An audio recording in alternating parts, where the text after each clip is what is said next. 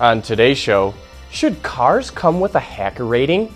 How an Australian company and Ford reinvented the wheel, and the manufacturing challenges that came along with Nissan's new Maxima.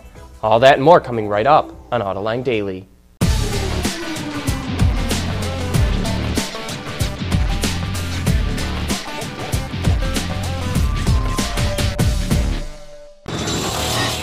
This is Autoline Daily for July 13th of 2015. Everyone seems to be worried about hackers taking control of their cars these days, and some automakers are already taking steps to harden their vehicles. Autoline has learned that German automakers already put a firewall on their OBD2 ports. But how do you know if the car you're buying has been hardened?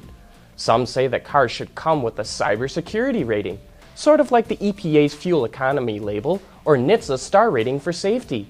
But Craig Smith, the author of the Car Hacker's Handbook and a cybersecurity consultant at Open Garages, says that's the worst thing any automaker could do. He says, and I quote here, "You don't want a 5-star cyber rating of a car. That would just invite all the hackers to attack it. And then the next morning, you're just a 1-star. As we keep saying, autonomous technology is coming faster than anyone expected, and now that business is starting to boom. Bosch says semi-autonomous systems will generate €1 billion in sales for the company by next year.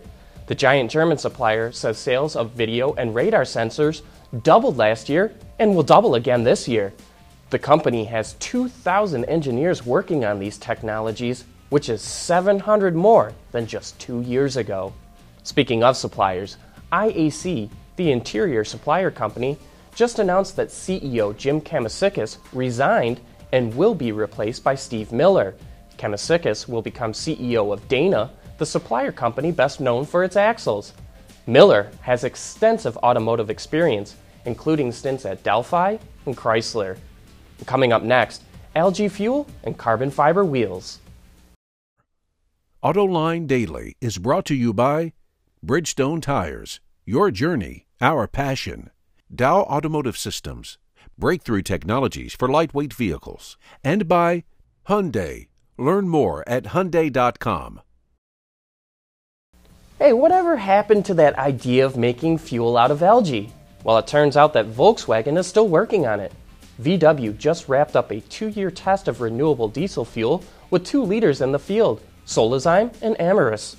Solazyme's fuel is algae-based, while Amyris's fuel comes from plant sugars. The program included driving TDI Passat and Jettas more than 134,000 miles. Engineers say the renewable fuel performed like diesel fuel, did not harm any components, and helped to slash CO2 emissions. If you own a 2015 Roush Mustang but aren't quite happy with the car's exhaust tone, the company has a solution for you.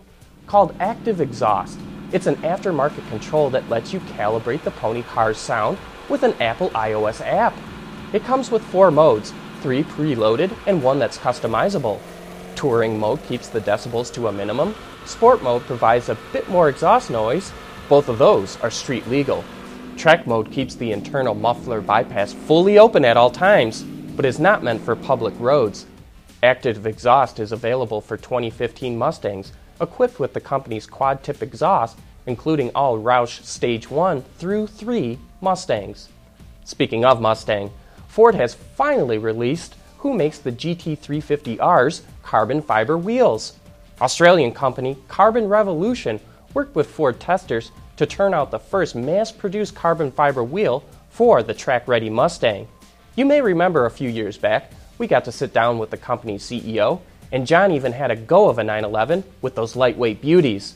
To learn more about what it took to make the wheels worthy of the road and a Ford badge, just click the headline in today's transcript. And coming up next, how the styling of a car can affect the way it's manufactured.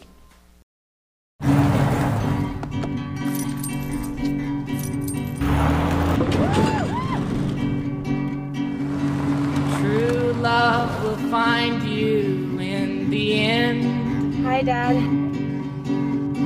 When you're committed to the job, But don't give up and your tires can't be weak in the knees. True love will find you Let 'em go. in the end. Durable, dependable Firestone tires. Whatever you drive, drive a Firestone.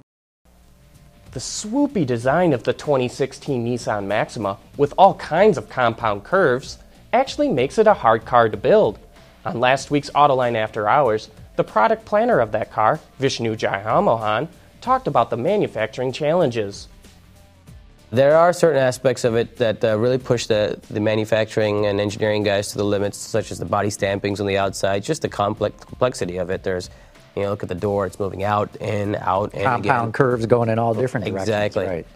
And then on the interior as well, again, like I said, there was a lot of difficulty around getting that stitching done, and then getting that tool over from Germany over and putting it into our plant or our operation in Tennessee. But that being said, we've also tried to simplify things a bit. We've got 5 grades, for example, no options. So we've really helped the manufacturing and the engineering guys out there, because instead of having 13 different ways to build a car like we did with the previous one, you just got 5. You pick a grade, you pick a color, and you're done. How does the prospective buyer feel about that? That's a great question. So I'll give you 20 years ago, I think people went on a dealer lot. I know people went on a dealer lot, looked at a car and fell in love with it on the lot, right? You'd see a blue Maxima and say, God, that's the one I want. I'm in love with that car. Today, over 7 in 10 shoppers, and I think that figure's a little underreported, are shopping online. They go online, they configure the car the exact way they want it, and they fall in love with it online. And then they go to the dealer and say, hey, Mr. Dealer, I'd love to get this car. And if they can't find that combo, they're disappointed. When you have just 5 ways to configure the car and no options, there's a very high likelihood they're going to find that exact car at the dealer, or at least one close by. There's a lot of great info about the development of the Maxima in that show, so check it out on our website, Autoline.tv, or on our YouTube channel. And be sure to join us this Thursday for After Hours, when our guest will be John Kelly, BMW's product manager in the U.S. market. He'll be bringing an i3 with him, and we can't wait to hear what he has to say about Sandy Munro's teardown report of the i3. That wraps up today's show. Please join us again tomorrow.